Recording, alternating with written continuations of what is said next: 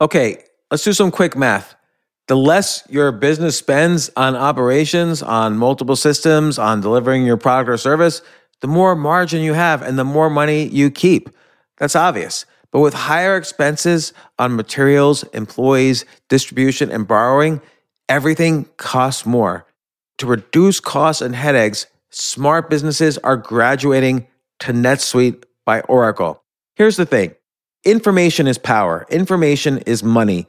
Literally, the currency of today's world of entrepreneurship is information. And if you could bring all of the information about your business into one dashboard, this is incredibly valuable. NetSuite is the #1 cloud financial system, bringing accounting, financial management, inventory, HR into one platform and one source of the truth about your business. With NetSuite, you reduce IT costs because NetSuite lives in the cloud with no hardware required, access from anywhere. You cut the cost of maintaining multiple systems because you've got one unified business management suite. And you're improving efficiency by bringing all of your major business processes into one platform, slashing manual tasks and errors. This is so valuable. You just hit a button and you can see all the information about your business instead of having to call 5 different departments and get all these emails and put it all together and make sense of it. Over 37,000 companies have already made the move. So do the math, see how you'll profit with NetSuite. Backed by popular demand, NetSuite has extended its one-of-a-kind flexible financing program for a few more weeks. Head to netsuite.com/James. netsuite.com/James. netsuite.com/James.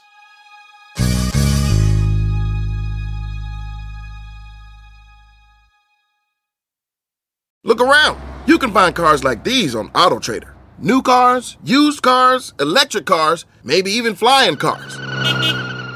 Okay, no flying cars, but as soon as they get invented, they'll be on AutoTrader. Just you wait. AutoTrader. This isn't your average business podcast, and he's not your average host. This is the James Altucher Show on the Choose Yourself Network. Today on the James Altucher Show. I'm like the Dennis Rodman of ping pong, right? So I figured out in this sport that I can't beat these top players. So I have to find another thing within the sport. So I became the entertainer of the sport. I think this is an important lesson for anybody interested in anything, is to look at all the possibilities. There's not just one goal or else you're unhappy. You've represented the U.S. in North Korea. Yeah. You can have a lot of footage from North Korea. Every time I made a point, people started clapping like crazy. Then I thought I'm going to make this more fun. I'm going to see where I can take this because I'm not going to win this match. So then I said, okay, I'm going to try to engage the crowd. I look up at the crowd and I just start smiling. It was like a chain reaction. I started smiling, they started laughing. I wanted to try to get the real expression because that you can't fake. There's nothing in the manual that says if that black guy smiles, you have to laugh, right? That's something that's genuine. So that's what I wanted to get. Then after the match, you have to shake hands, right? We're walking towards each other. You can tell this guy is scared or nervous, and he barely touches my hand. So I grabbed him, pulled him in, and gave him a huge hug. And I held him. And then he goes into a smile. And that was the other expression I wanted to get, right? He's smiling. That you can't make up. What was the crowd doing? The crowd was cheering. They were cheering because both governments hate each other. And here, me and this North Korean guy were bonding over ping pong.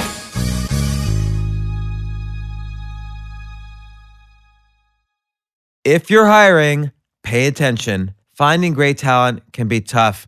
Thanks to ZipRecruiter, it's now much easier. With ZipRecruiter, you can post your job to 100+ job sites with just one click. Find out today why ZipRecruiter has been used by businesses of all sizes to find the most qualified job candidates with immediate results. And right now, my listeners can post jobs on ZipRecruiter for free. That's right, free. Just go to ZipRecruiter.com/James. That's ZipRecruiter.com/James. One more time to try it for free. Go to ZipRecruiter.com/James. If you could take a vacation anywhere in the world, where would you go?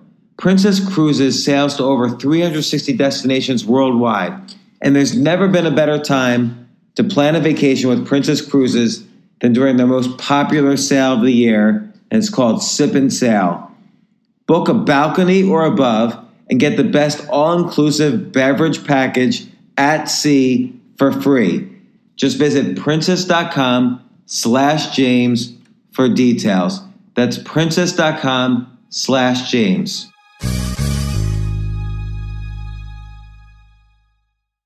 All right, I'm here with Wally Green. Wally, how's it going?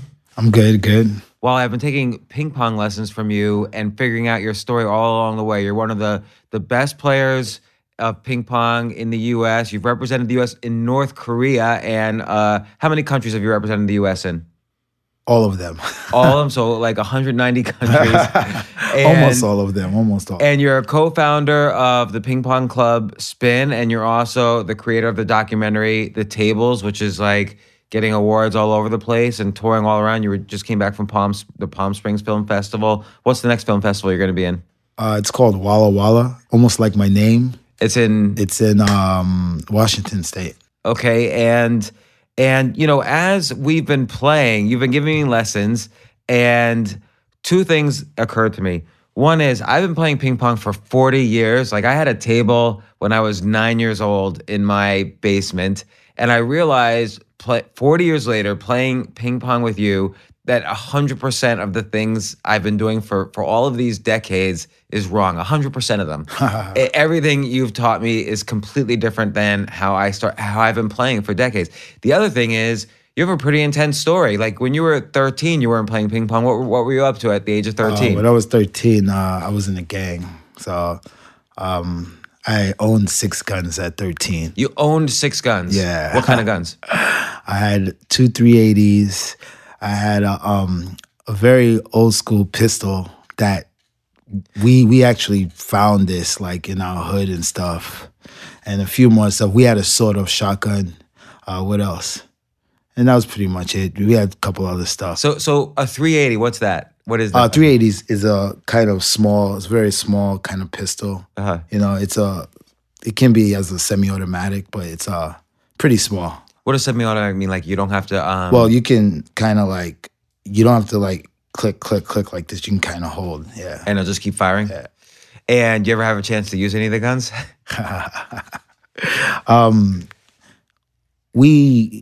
We had a lot of, you know, fights and got into a lot of stuff, but you never really stay around to find out if you hit somebody or stuff like that. Like you shouldn't stay around. Now, were you being shot at also? I've gotten hit twice, actually. Where but did you I'm hit? Very lucky in my calf and across my knee in 2 separate occasions. I've had guns, you know, pulled out on me numerous occasions. But yeah, I mean, what was happening? Like, were you when you say a gang? Like, were you selling drugs? What were you doing? Actually, I never got into selling drugs. I grew up in Marble Projects, and there were like 3 different gangs. I mean, some people were selling drugs, but it was more of a protection thing. So if you didn't join one, I mean, you had to join something, right? Because if you didn't join something, you got beat up by all 3. So you picked one, and you know, and everybody just fought against everybody. Sometimes it's just meaningless nonsense. Why you looking at me? I mean, the one time I almost got shot, it was just based off, yo, why you looking at me, or why you grilling me? So it's kind of always kind of stupid stuff like that. And how did you get out of that? Oh man, like how many people? I mean, it's kind of the classic story. It's almost a cliche, but how many people did you grow up with that are no longer here? All of them. All of them. Yeah. So I don't have any friends from when I was younger.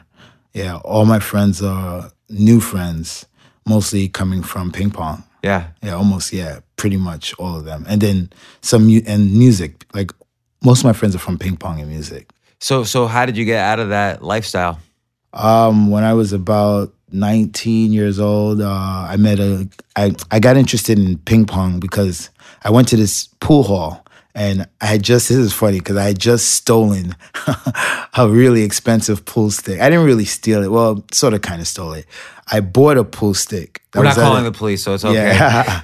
I bought a pool stick that was at a cheaper price. And then I wanted to take it back. And when I went to take it back, I saw a pool stick in a bin, and the guy said I could change it for any one of the pool sticks that was in there. Apparently, someone picked up a really expensive one and put it in that bin. I don't know why, but I saw it, and I saw the price tag. So I took the tag off of it, and I said, hey, I want this one. And the guy was like, all right. So anyway, I had this pool stick. I thought I was good. I went to a pool hall. I started to try to, make a little money to try to hustle. And I got hustled. Got angry, broke the pool stick, and then there was some Asian dudes playing ping pong on the ping pong tables in the pool hall. And then I was so angry, and I was like, yo, I want to hit the ball. And they were like, can you play? I was like, not really. So they gave me the racket, and the first shot hit on the table because I used to play also tennis. I played a lot of sports. And they was like, oh, my God, you can play. I was like, no, it was just one hit. And it was like, well, there's a ping pong club on 50th Street and 11th Avenue. And if you're interested, you can go check it out. So I went there. I checked out this ping pong club. And, I would go there. And nobody would play with me because I sucked. And this guy came along, and he was like, hey, do you have a partner? And I was like, no. And he was like, you know what? I can pay you $20, every time we play. I can pay you $20 if you become my, partner all the time. And I was like, all right, but I can't really play. I can hit the ball on the table. He was like, that's all I need. All right, cool.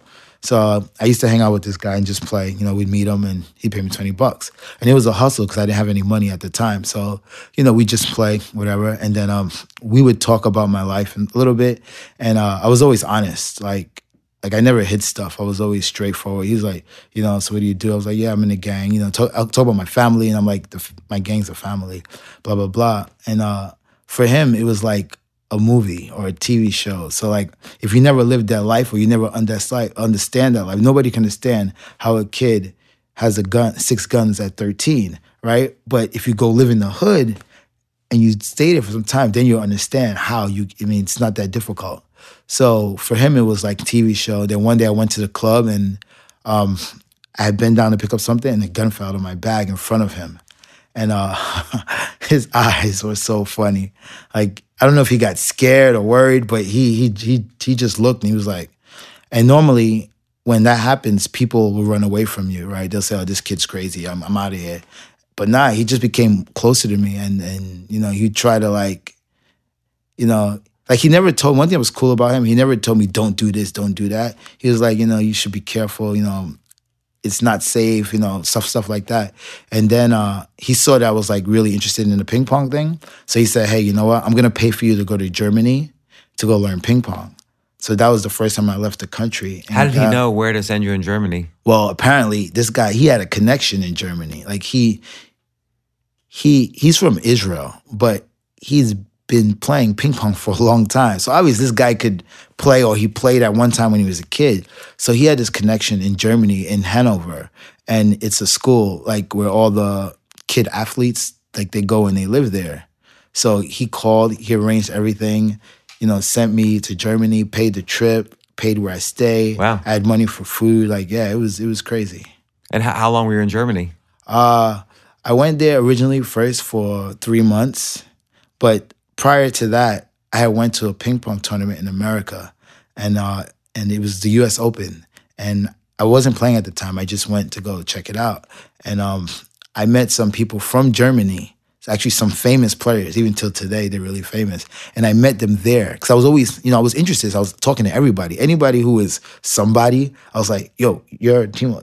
So you were feeling the passion for ping pong. Yeah. I was interested. So I started talking to all the pros, and they were like, if you ever come to Germany, you should call us up and let us know. So I did that. I was like, yo, I'm in Germany. And then one of my friends' name is Thomas Keineth. He used to play for German national team.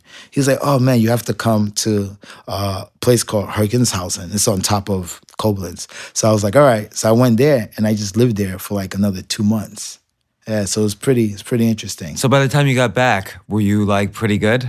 Yeah, because that's all I did. I didn't do anything else. I just played ping pong every day. All day. And then when I was in the town where my friend was, that was very high level ping pong. Like I was the worst by far.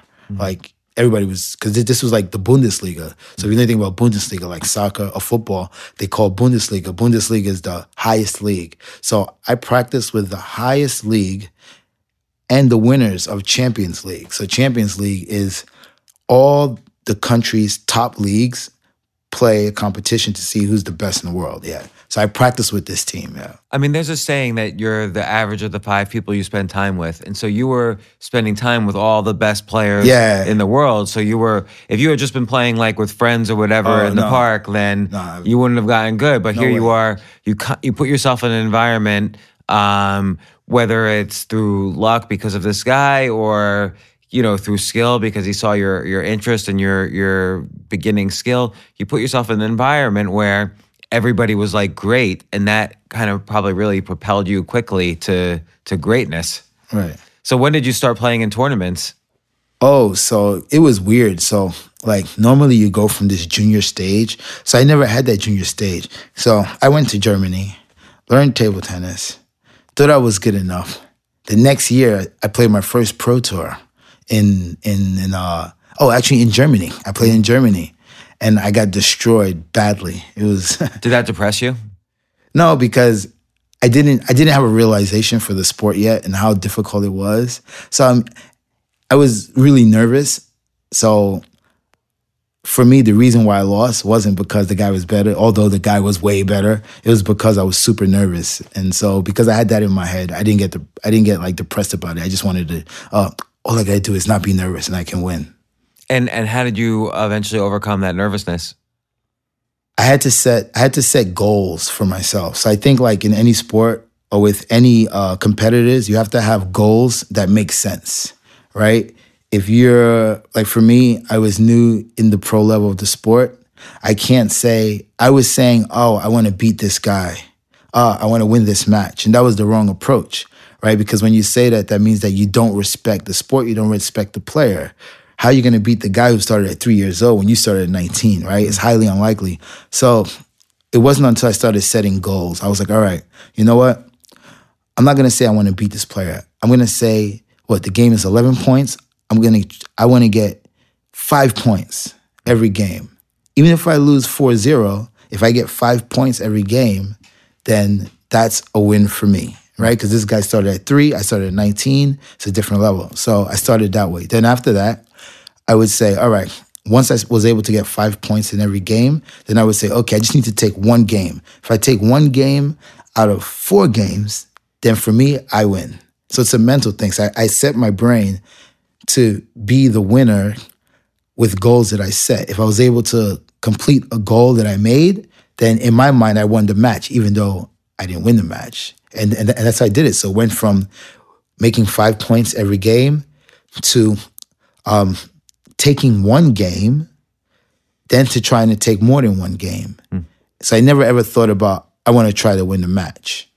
And if I did win the match, then I was good. But if I didn't, at least I conquered my goal and I was happy from that. So the first time you won a match at like this pro level, were you like jumping on top of the table? Like, how did it feel?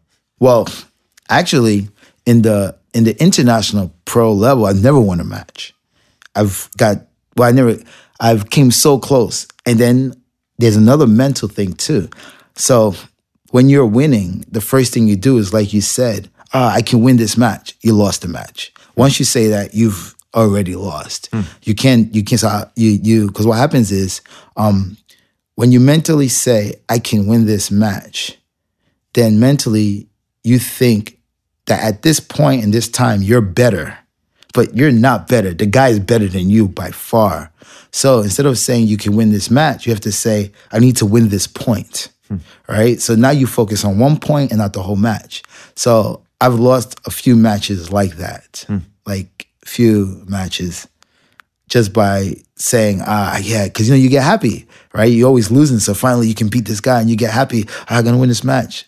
But no, you can't win the match, because you have to win the point first. So 2 lessons from that is like you can't celebrate before you really finish the work. Yeah, exactly. And the other thing is kind of focusing on the moment, because any sport is about how you're performing right then at that point. It's not about kind of the whole strategic match or whatever. You got to focus on like being your best so you can keep winning that point. Right. I mean, I give it a perfect example of that. In 2002, so the first tournament was Germany. Next tournament was in Rotterdam, right? And I played this guy from England, killed me, no chance, lost.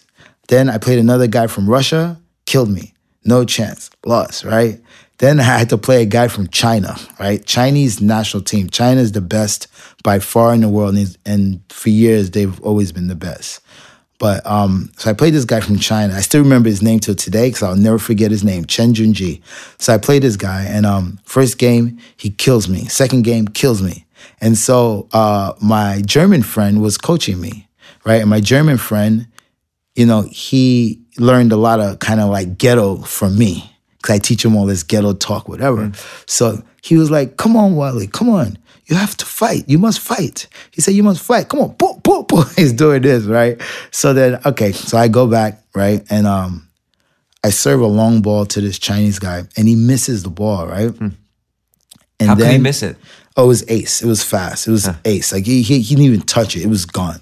And then when I did that, I saw I won a point from the Chinese team, and I went, yeah, so loud. Like I yelled so loud where everybody was like, what the hell? So this made this guy nervous, right? Because he's never seen anybody like me play ping pong. And at that, I'm yelling to the top of my lungs every time I make a point. So to make a long story short, there was a point, the score was 3-2, right? So I took 2 games off a Chinese national team guy. I've only been playing a year pro, right? Not because I was better, because I was mentally in his head. So that's another thing about ping pong. It's 90% mental. So I'm in this guy's head, and it's 3-2, what is it? 3-2, 9-6 for me. 3-2, 9-6 for an American guy against Chinese. It's crazy. And so the Chinese coach was so angry.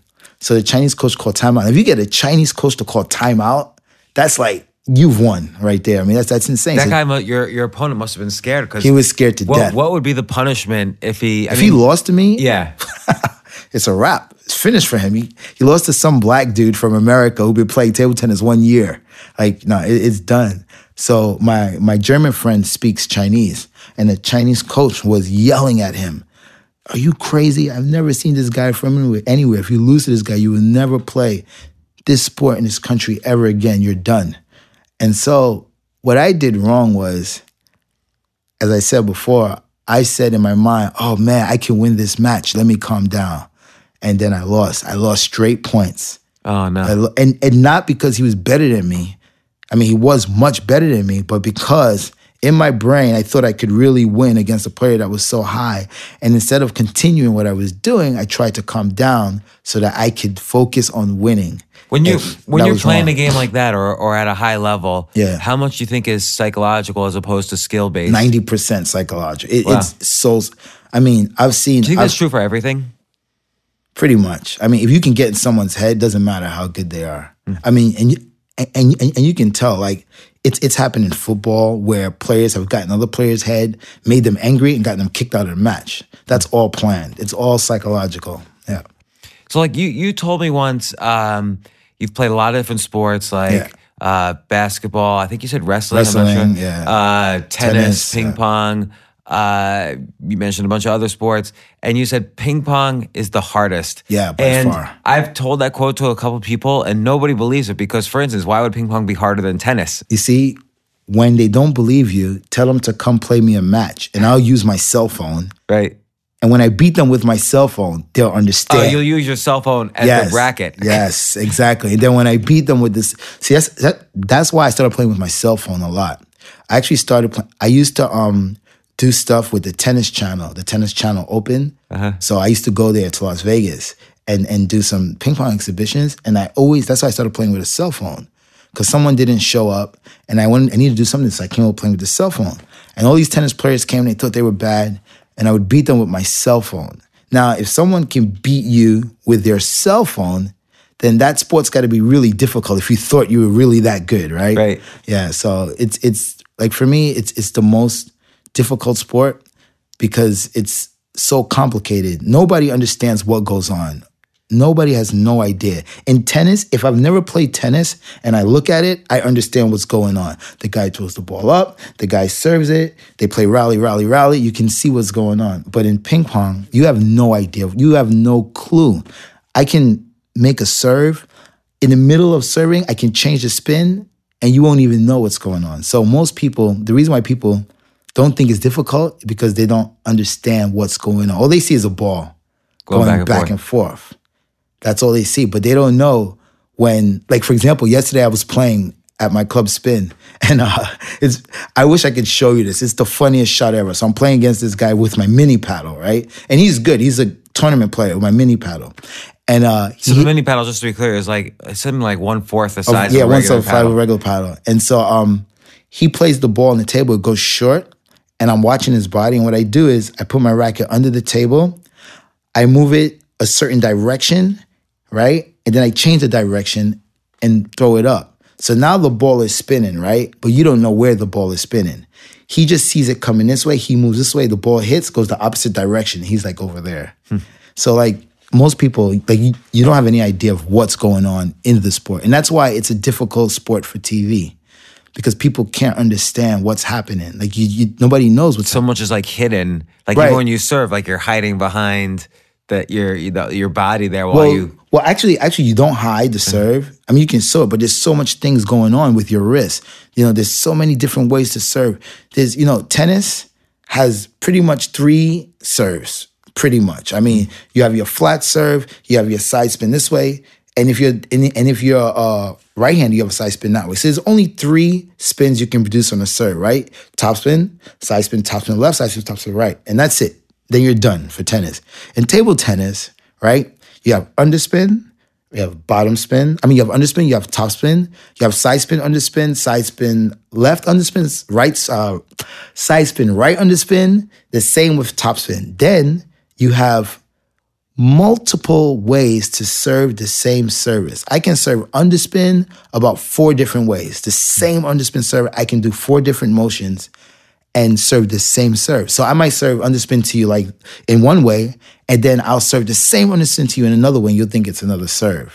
And the key is for your opponent, they have to know what you're doing to respond, or else, like if you're hitting something, and this gets complicated, I guess, but if you're hitting like an underspin and I think you did a normal topspin serve, it'll go once I hit it, it'll go straight down into the net. Exactly. So you have to actually know. So there's like microseconds to plan. Right. And you have to see exactly what I'm doing. You have to see the contact of the ball. Whereas tennis, I see the contact of the ball. It's so easy to see. I just need to be in the right position at the right time to play the ball back in tennis, right?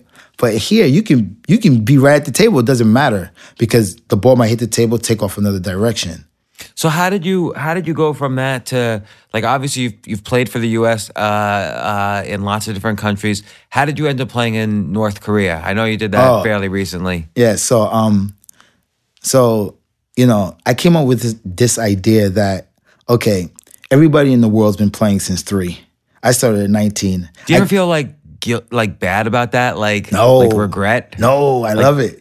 Oh, I mean, in a case, sometimes I say, I wish I would have started the sport younger, but I used to make fun of people playing ping pong.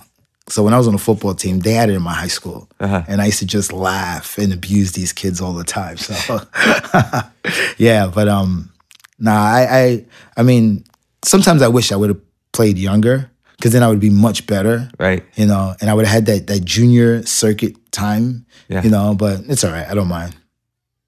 So North Korea. Yeah. So I figured out in this sport that I can't beat these top players, right? It's so I have to find another thing within the sport.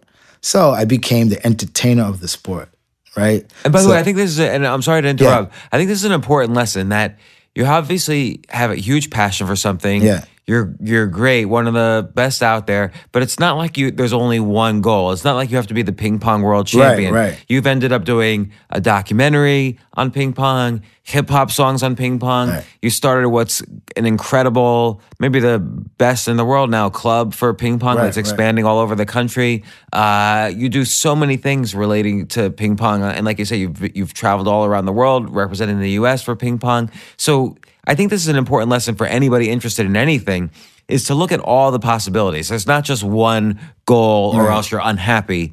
Like there's lots of ways to be happy doing the thing you love, as opposed to being having only one goal to be happy. Right. Oh, and one thing about the documentary, I'm not the creator. We got to give props to the director. Okay. John Bunning, amazing director. But about North Korea. So I figured out, you know what? I'm a black dude. I'm a black hip hop dude I'm like the Dennis Rodman of ping pong, right? And those players might be better than me, but they're not cooler than me. I'm probably the coolest ping pong player in the world.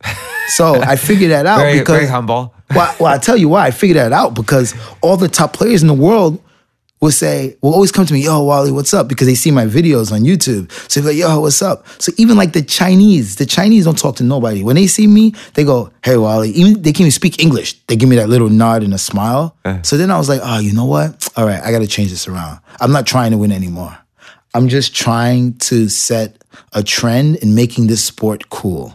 So I'm going to do everything that it takes to make this sport cool. If I play a match, I'm going to do funny stuff. I'm going to be funny. I'm going to try to make great shots, even if it's just one amazing shot, do stuff like that. So every year I try to do something really big. And I saw there was a world tournament on the ITTF website, which is the International Table Tennis Federation. It's the body which governs table tennis around the world. And it was a North Korean Pro Tour, right? And I was like, wow, it's a North Korean Pro Tour. And I read about Dennis Rodman going to North Korea.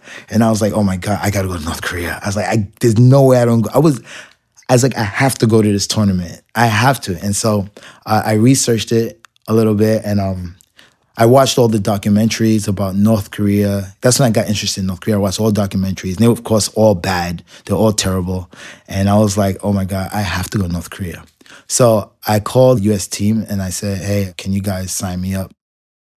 And they were like, what? I was like, yeah, I want to go to North Korea. And they were like, we don't think that's a good idea. And I was like, I'm not asking. I'm telling you that I want to go to North Korea. And everybody told me, everybody was like, don't go to North Korea. Don't go to North Korea. It's not safe. It's not safe. It's so dangerous. I said, I don't care if it's dangerous. I grew up in the projects. I'm not afraid to go to North Korea. I mean, what's the worst that can happen? They capture me and torture me? I'm like, I'm not worried about that. And I believe, like, no matter where you go, if you're smart, you pay attention to your surroundings, you don't get into trouble. You don't get caught up in stuff unless you're doing something you're not supposed to or you're not paying attention. You're like this kid who just died. He was caught. He was in prison for a year, but he was like messing with their flag or the picture. Listen. One thing about that, and I was just talking about this too, I feel bad he died, but first of all, any country you go to, it doesn't even matter if it's not North Korea. You need to research the rules and the regulations of that country. If you're a Westerner, you're being recorded 24/7. Nowhere you go, there's not a camera. There might be maybe a tap in your room. You don't know that. But you're being recorded everywhere you go. So to go and try to steal something on the basis that you want to get into a fraternity, that's kind of stupid. Yeah, So it's not like he deserved what he had, but he just wasn't being smart about his surroundings and circumstances and so on. It's hard to put it because you don't want to say he was asking for it because obviously he wasn't, but he was definitely taking the risk that something bad was going to happen. He didn't really understand how serious the North Korean culture is. Do you think the U.S., I mean, this is not even like really a topic I usually talk about, but you think the U.S. should take any kind of reaction? They really can't do anything, man. I mean, the laws of a country, it's like if someone comes to our country from another country and they violate the laws, they will be prosecuted here. It's the same thing with every other country. Every country has their level of what their law is. You can't say it's wrong. You can't say it's right. It's their level of what their law is. And if you violate it, you have to be prepared. I mean, I've experienced this in Japan. I got arrested I was held for 3 months. You were what? You were held for 3? You didn't tell me this. You were held for 3 months in Japan? Yeah, man. What happened? 0.76 grams of weed. And that's 3 months. Which is not even enough to roll a half a joint. I was with some friends of mine who were rappers, and we were hanging out, having a scythe, some freestyle, and cops came. Most of them ran away, and I wouldn't tell the cops who they were. And I was held for 3 months. And I never knew that weed was so serious in Japan. I never knew that. Nobody never told me this. And ever since then, I research every country before I go to. So wait, being held in jail in Japan, was For that 3 months. Do they have like crappy jails, or what are their jails like? Well, like for me, it was bad. My situation was kind of equal to what they would say solitary confinement. And it's so funny because like recently I've been watching a lot of like the baddest jails in the world or whatever. And so solitary confinement is you being in a cell by yourself 23 hours a day. And that was me for 3 months in Japan. Yeah. And so mentally, how do you get through that?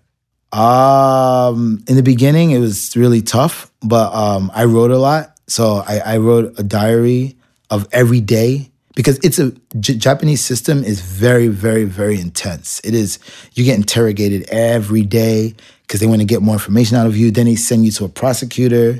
You know, they can hold you 24 days without conviction. Takes 1 month to get trial date.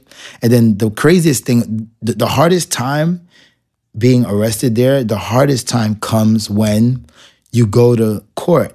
It's a trial. It's a real trial. It's like, you know, like you're John Gotti, and it's crazy. So you go to court, they give you your sentence first. So they tell you you're going to get 3 years. Then you have to go back to the cell and you stay there for a month to get a decision. Then you go back for the actual decision. So they give you a sentence first, then you wait 30 days, go back and get a decision. You know what that's like? So they're telling you you're getting 3 years. You may not get it or you may get it, but now you got to sit 30 more days knowing the sentence that you're getting. So that's like super intense. It's so stressful. It's like you can't believe it. But I'm pretty strong. Like I said, I grew up in the projects.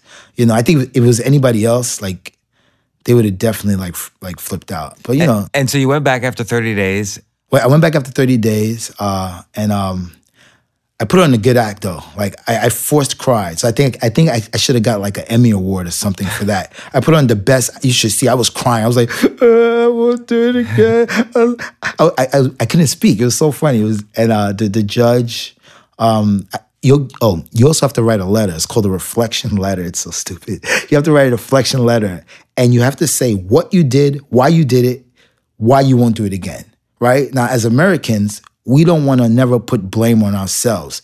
We never want to say, oh, I did that because I was bad. No, we say, well, I smoked that weed because, you know, I just wanted to hang out. We were hanging out, right? And so they said, what did you do? Well, I had 0.76 grams of weed on my possession.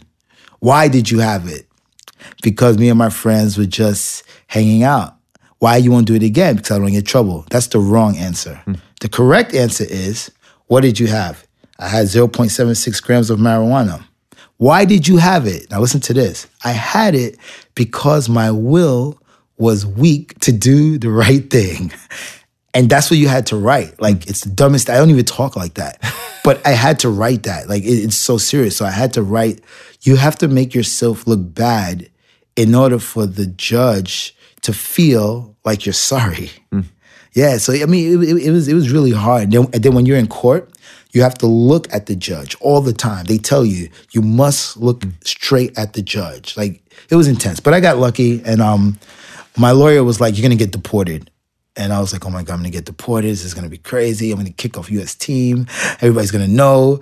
And I didn't get deported. I got really lucky. They just gave me what they call shikoyu-yo in Japanese. It's like 3-year probation, which is pretty much meaningless because I don't live in Japan. But now if I want to go to Japan, I have to make a visa to go there. Let's stop to take a quick break. We'll be right back.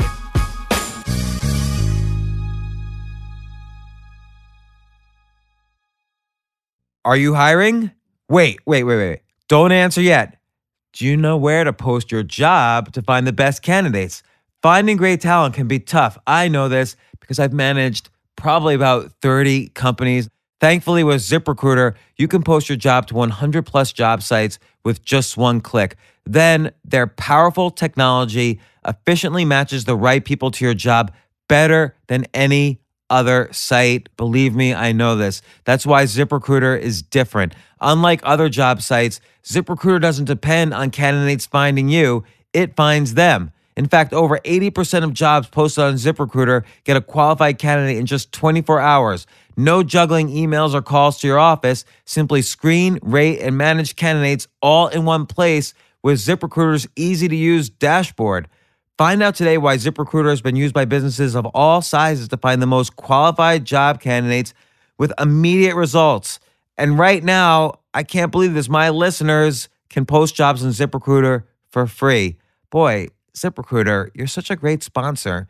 That's right. You're allowing my listeners to post jobs for free. Just go to ZipRecruiter.com/James. That's ZipRecruiter.com/James. One more time, to try it for free, go to ZipRecruiter.com/James.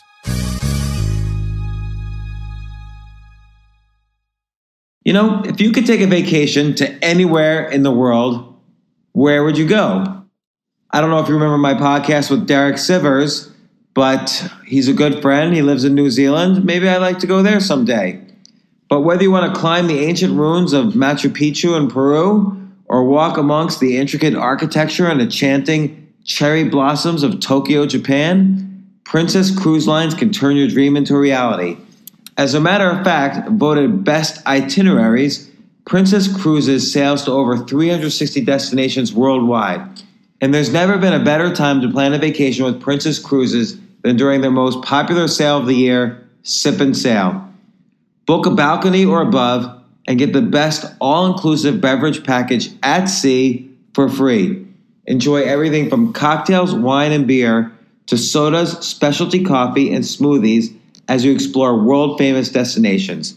Just visit princess.com/James for details. That's princess.com/James. Look, it's no secret. The world is still completely changing, and your life is going to change with it. It's not a good thing. It's not a bad thing. It's just that you could no longer rely on conventional institutions like the government, Wall Street companies, corporations, schools, whatever institutions you used to rely on for your income and for your financial security of yourself and your family. Sometimes you can't even rely on your friends or family. So you absolutely need to reinvent the way you interact with the world.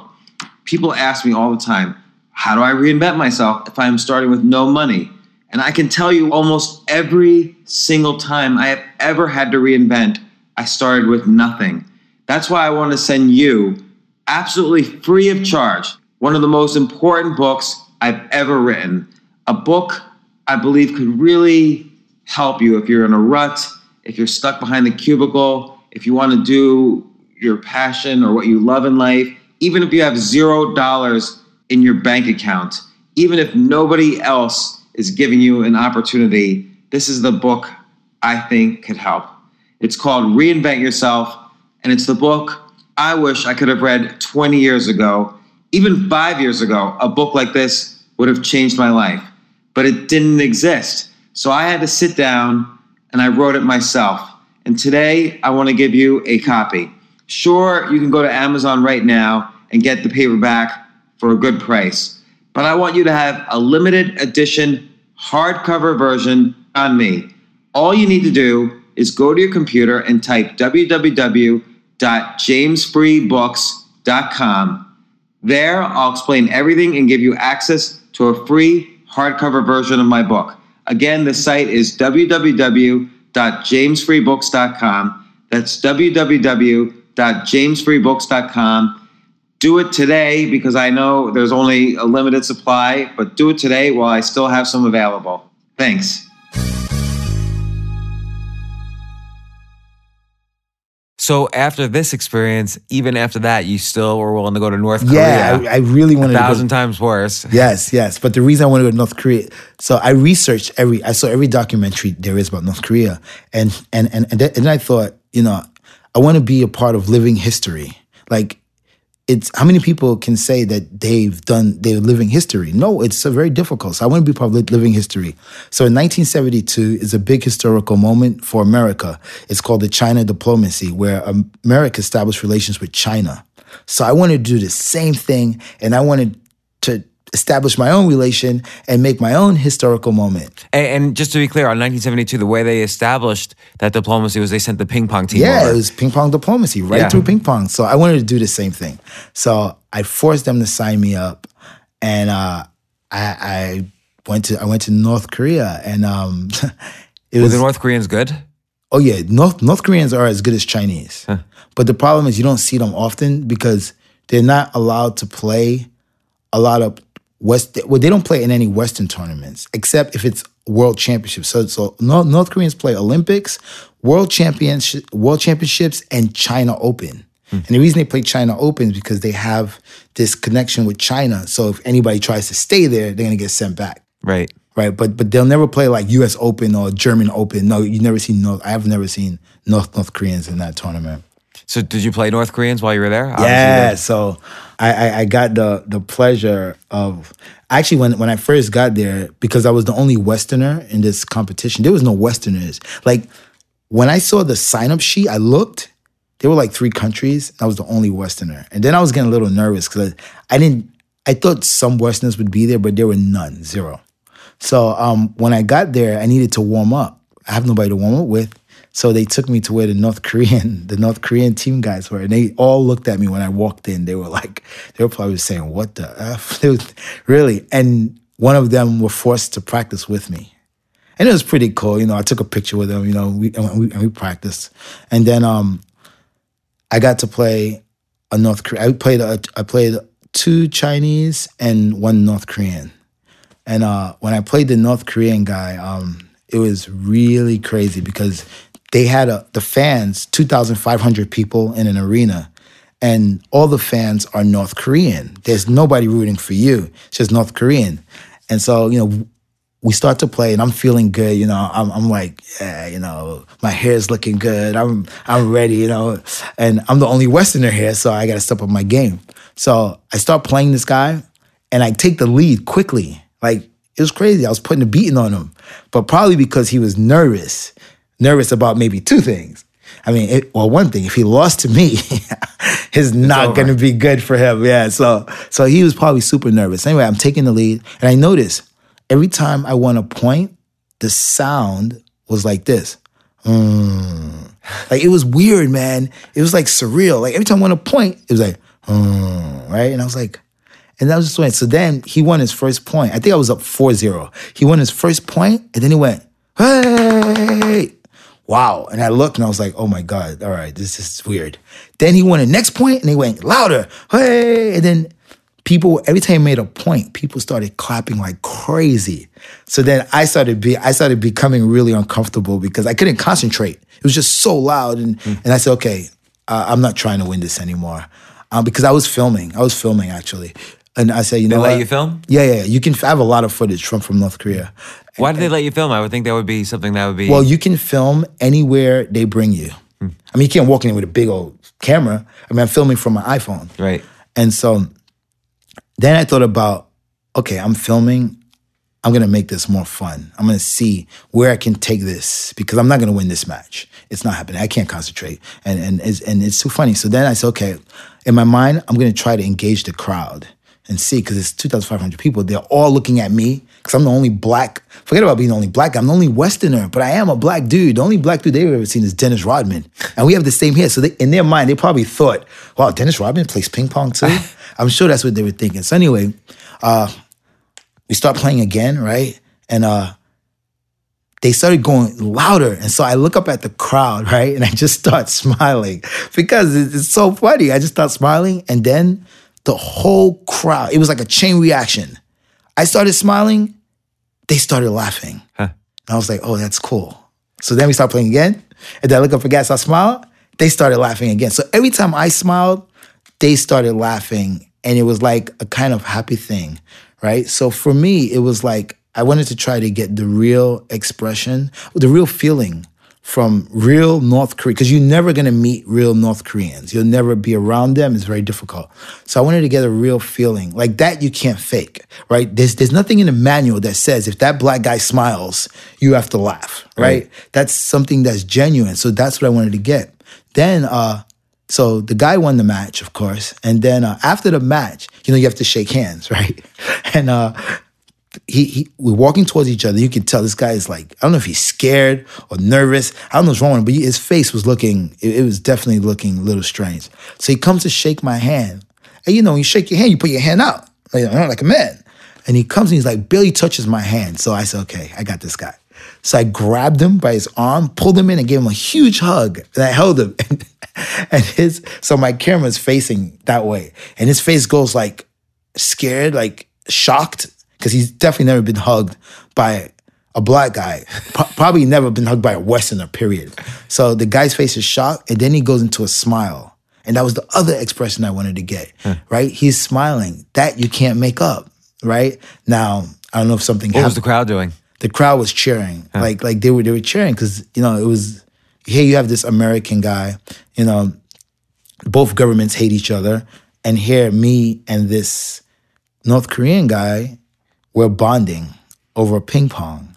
And it was so cool, man. People, like everybody was like just happy. And that was what I wanted. And that was the main reason why I went to North Korea.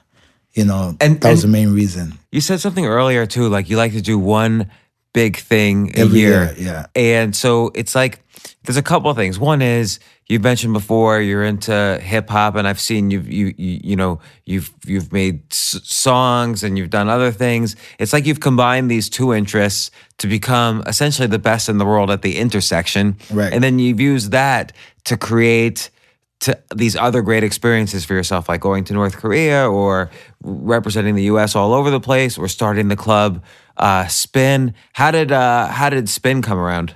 Because that was clearly your big thing one of these years. Right. So we used to have a party, and even before that, there were three guys. They were filmmakers. They were documentary filmmakers, and they loved ping pong. Right, they had this loft apartment in Tribeca with one ping pong table. It was the first furniture they ever got. They came to a tournament, right, where I was playing at, and they were playing this tournament, and I was having an issue with a particular player's coach who was just being really annoying. And even though, I've changed my life, but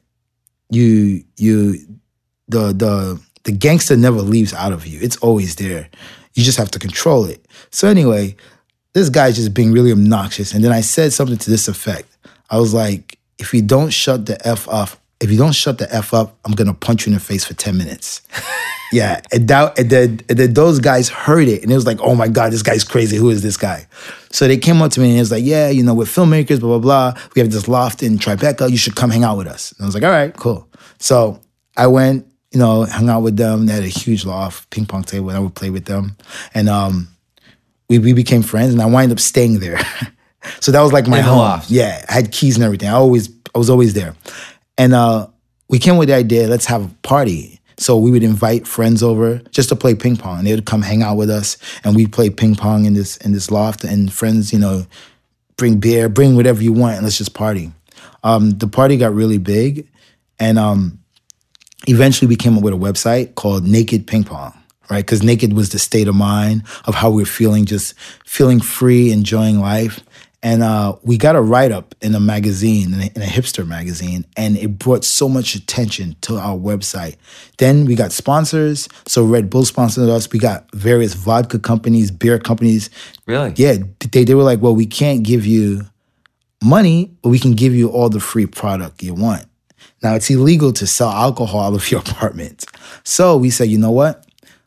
Let's make everybody RSVP for a tournament, right? We charge $20 to get in for the tournament, but alcohol is free because you can give alcohol away. So we did that for a while, and it got really, really big to where we started hosting NBA halftime shows. We did, years ago, the actual Super Bowl party when it was in Phoenix, Arizona with 50 Cent and Vitamin Energy. So everybody wanted us to bring our party somewhere. And then in the midst of that, so you created this like do-it-yourself ping pong club. Ping pong club, yeah, in an apartment. And then in the midst of that, we met Susan Sarandon, right? Because Susan Sarandon had came by to our party. At one point, she wanted the guys to edit. The original reason she came is one of the guys' assistant is her assistant. I mean, one of the guy's friends is her assistant. So she came by to have this video edited for Tim Robbins real quick, and that's how we met her. Because I remember the first time I saw her, I was like, you look really familiar. And I didn't realize it was Susan Sarandon. Huh. Yeah, so then eventually we had to get out the apartment. All good things come to an end, which starts new beginnings. And then we came up with a business plan and gave it to Susan. And Susan loved the idea. She loves ping pong. And then she helped us start this Spin that we have in New York. And that's how Spin started. And now how many locations does Spin have? We have 5 ones that are currently open now and 2 more that will be by September. Yeah, so we have New York, Toronto, LA, Chicago, San Francisco, and Austin, Texas is just about here, and Philadelphia is going to be next. Yeah, so about 7 soon. And so this is like your business. This is like your main thing, doing Spin? Well, I mean, I don't have to do much. Right. I'm a founder, so I don't have to do much. Like, we have managers, like an amazing managerial staff and CEOs or whatever you want to call them. We've had a lot of new people come into Spin since we've started, and they sort of kind of took over and changed it a little bit and made it better. Yeah, So at the beginning of this, I mentioned how, I've been playing for 40 years, but because I never really took lessons, even though I was playing with my friends all the time and we were always competing against each other and trying to beat each other, it wasn't enough. Like, I never really learned. Right. It's kind of like with something that's, with anything in life that's hard, you can't just learn on your own, really. You need somebody to tell you when you're doing something that's wrong. Like, do you think does anyone just start off with all the good habits? Like, I remember you've showed me so many things with like, the hand has to go, go down and the wrist angles, goes back and then angle this way. I have to remember all these things. It's very hard. And you have to go up instead of around. And it seems like you always need like a teacher and then people to play. It's again, after 40 years, why did I have so many bad habits? Why did I never get better? Okay, so this answers your question from before. And what I said before, why is table tennis one of the hardest sports in the world? Think about it. If you took a basketball, right, and you went to the basketball court every day from 3 years old and you shot baskets, you will be way better than the average person. Right. If you took a tennis racket, you went to the tennis court and you played tennis every day for 10 years, even 2 years, 3 years, you will be better than the average person. This is one of the only sports where that doesn't work. It's true because probably realistically from the ages of 9 to 18, when I was still growing up in my house, I probably played ping pong every day. Right. And I probably even got better, but I didn't get good. Right, exactly. So this is pretty much the only sport where first of all, everybody thinks they're good. Everybody thinks they're good at ping pong. Everybody. And it's the only sport, right? Because in basketball, if you shoot the ball and it doesn't go in a hoop, you're bad, right? It's that simple. Right. But in ping pong, you can look good and be really bad, right? So, and the reason why this sport is so difficult because there's so many things that you have to learn, and even pros are still learning. There's so many different things: the angle of the racket, how you make your wrist, keep your elbow down, the footwork. If the footwork is wrong, the stroke is wrong, right? Spins and all this stuff, and that's why people can play 40 years, 50 years every day. They can play ping pong every day, and I'll still go beat them with my cell phone. And that's why, because in this sport, it's about technique. You need technique because the sport is one of the fastest sports in the world, right? So with that in mind, you have a 1/10 of a second to decide what you want to do. It's like chess. I have to figure out from my shot what you're going to do. And I have to have options in my head. Okay, I'm going to serve. He's going to possibly play here, here, or here. If he plays here, I got to play there. But if I play there, he might play here, so I have to play there. So this is what's going on in your head quickly as you're thinking. And that's why this sport is so difficult. Yeah, I mean, I remember you were showing me one time where, I always tried to kill it on the serve, like hit it really fast. And you were like, no, just try this. And then you made like the softest serve possible where I had to like stretch in to return it. And then and then it pops up, and then you're able to slam it back. Right. So it's like you're thinking like a few moves ahead, like chess, like you just said. Yes. So, and it seems like there's all these scenarios that are possible, particularly on the serve and the returns and so on. Right. So that's where the training comes from. When you're doing serious training, you have to try to train all these scenarios that can possibly happen, because you don't have time to think like, oh, if he goes there, no, it has to be quick. Has to be natural. So we have drills that we do that recreate scenarios of a match. So for example, I get a bucket of balls, right? And I'll serve one to you underspin, and then put maybe one wide forehand, one middle forehand, maybe backhand, and make you move so that it's natural to your body, so that once you see it, you can react quickly. Like, do you think with any sport or endeavor, like how important is the role of finding that teacher early on to avoid the bad habits? In this sport, more than any other sport. Because in this sport, the bad habits are so minor, right? You know, it's just so minor. Like, for example, when you're first hitting, right, if your racket's open, a little bit open, if I tell you just close it just a little bit, that's a huge difference. Right. It's a huge difference. So those things you can never learn by yourself. It's so difficult to learn these, but these little things are so difficult to learn by yourself. But like I said, because the goals are different. Like I said, if you're at a basketball court, the main goal is getting that ball in the hole. I feel like with every sport, there's been movies, sitcoms, documentaries, like, you know, baseball, basketball, tennis. There's like a ton of content out there. Right. Nobody's made like a ping pong, like the subculture of ping pong kind of sitcom or documentary or movie. You did a little you did a lot with your documentary called The Tables, about the tables that you put out in Bryant Park, which is right in the middle of New York City, and the subculture that's developed around that. It's small. It's making the film festivals. Yeah. Like, what have it won any awards? Yeah, it's won so far. We have 4 awards. 3 are Audience Choice Awards for Best Short Documentary, and then the other one is an actual award which comes from the panel of another film festival. And then I'm sure this last one, from the feedback that I'm getting, which I'm going to check today later on, that I'm sure if we didn't win an award in this film festival, I don't know. But I think we definitely won another award, I hope. How can people see it? Like, are you ever going to put it on YouTube? It will be after the film festival season is finished. Then we'll start, doing more screenings in New York, and then we'll put it online. Why doesn't someone pitch like a movie or a sitcom about like the subculture of ping pong? Because it's like a whole subculture down there at Spin, for instance. Yeah, so... And this is the reason why our documentary is doing so well. The documentary cannot be about the sport. The reason why is because ping pong is not a big sport in America. Nobody really know about it. So it can't be about the sport.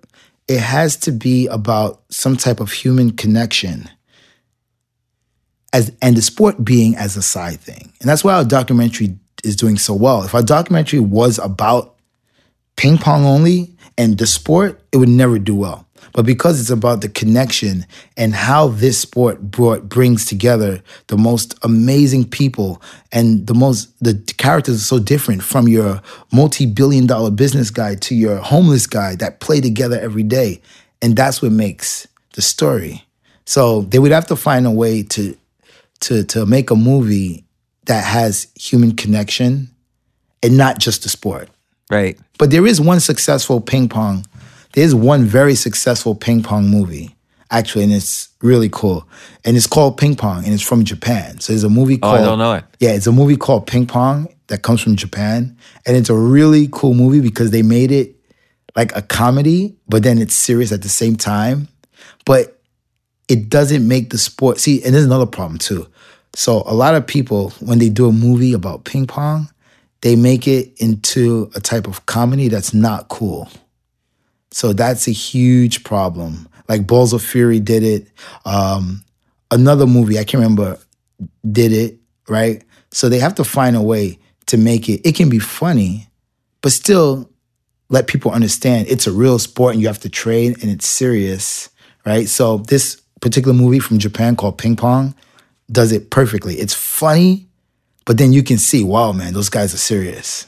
So what's next for you? Like, what's your next big thing? So my next big thing is, now that I got all this motivation from being at all these film festivals. I mean, it's the first time in my life that I've been to.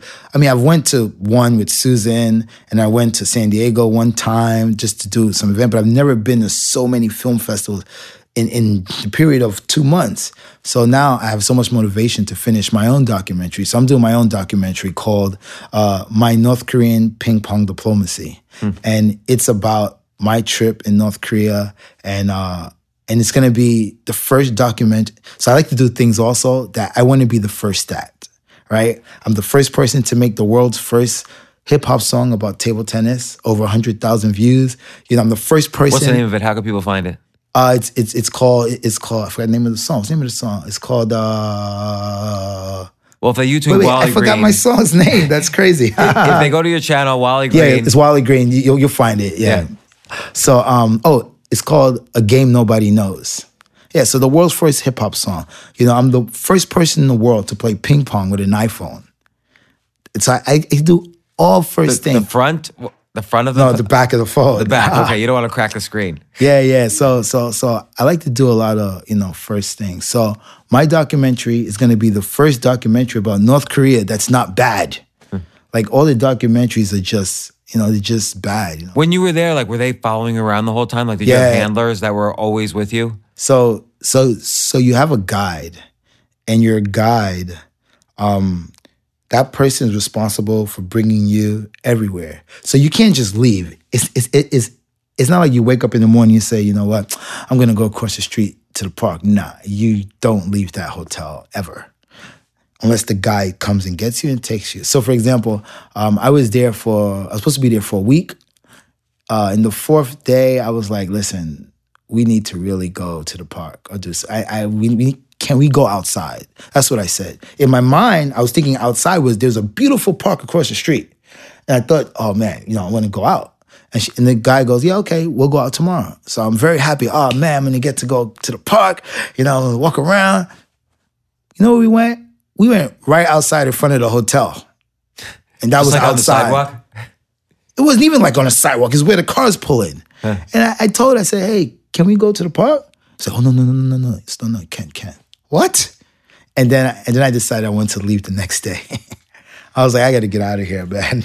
Because there's nothing for me to do, You don't have Wi-Fi. And you know what? And I spoke to them about that. I had a lot of conversation with the organizers and stuff like that. And, and they explained me their views, okay, I understand you don't want Western influence in your culture. I get it. There's nothing wrong with that. You want to keep the pure Korean culture. That's very understandable. But if you want people to come here, you got to give them Wi-Fi. That's what I told her. I said, listen, nobody wants to go to a place where they're cut off from the rest of the world.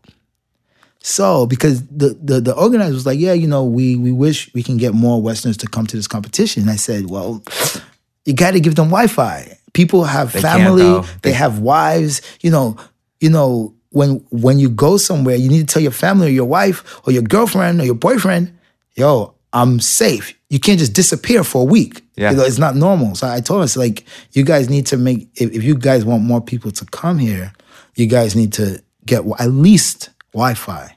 It's so important for people to be connected to their family or whatever. And I remember when I got there and I was like, yo, I need to send an email. I got to tell my wife, like, I'm safe.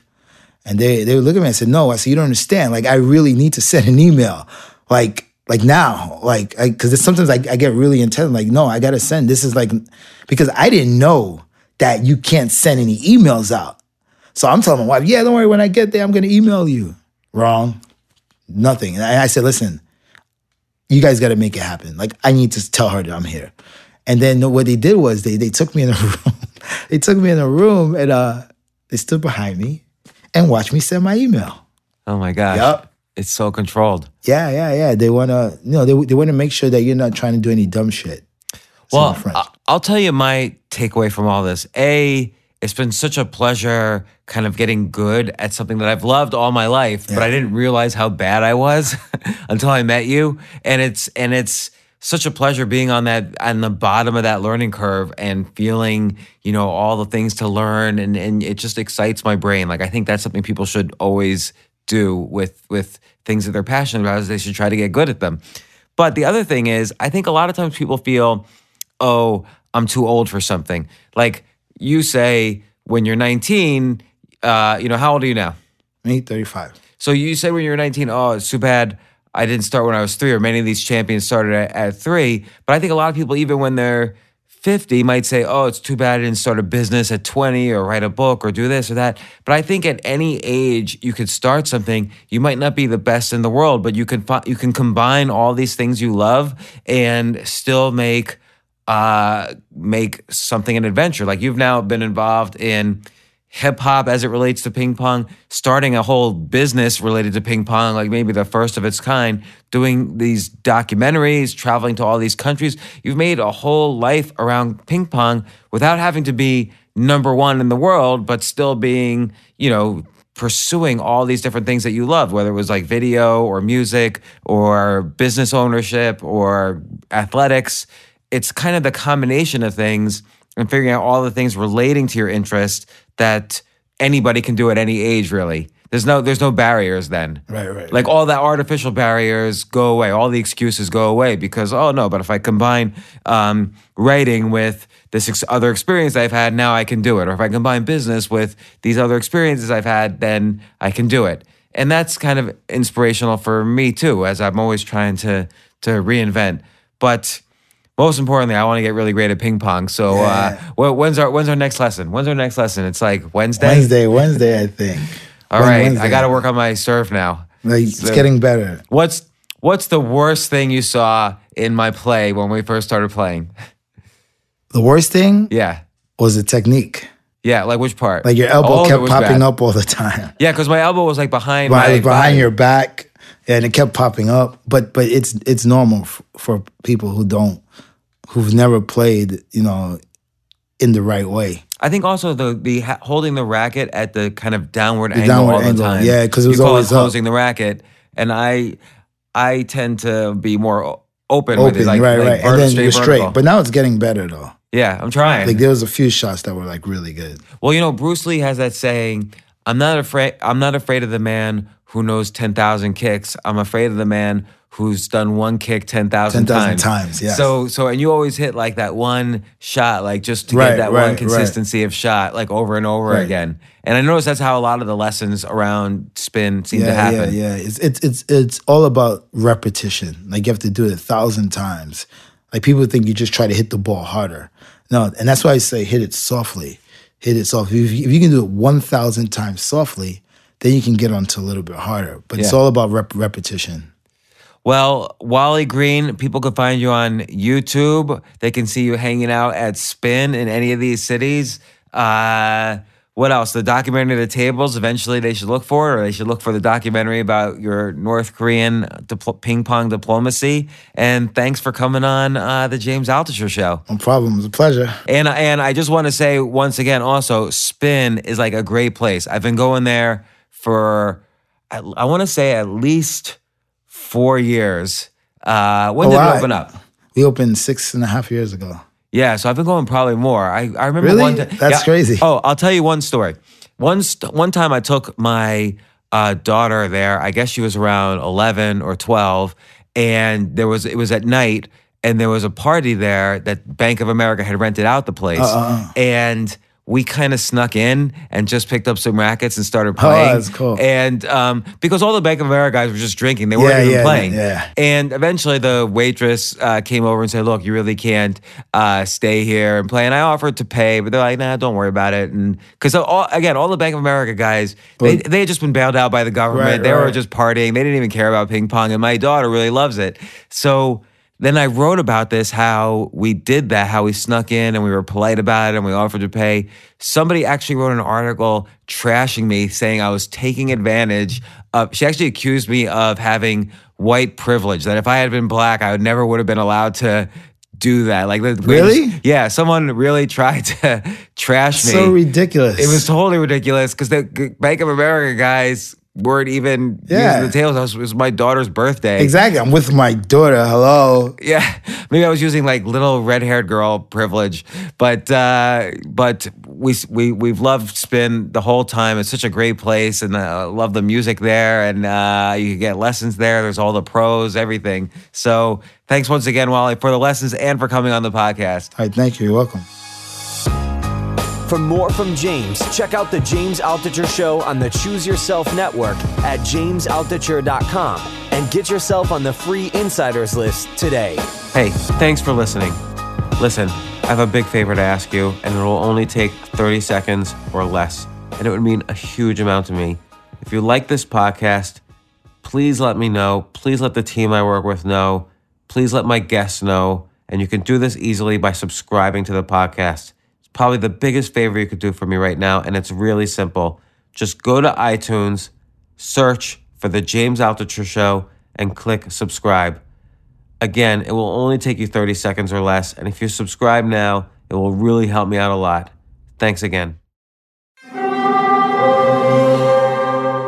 Hear that? It's the call of the Crave. And when the Crave calls, you know what to do. Try the $5 Bacon Bundle, because the only thing better than a White Castle slider is a White Castle slider topped with crispy hickory smoked bacon. So pick any two of either the Bacon Cheese Slider, 1921 Bacon Cheese Slider, or Chicken Bacon Ranch Slider.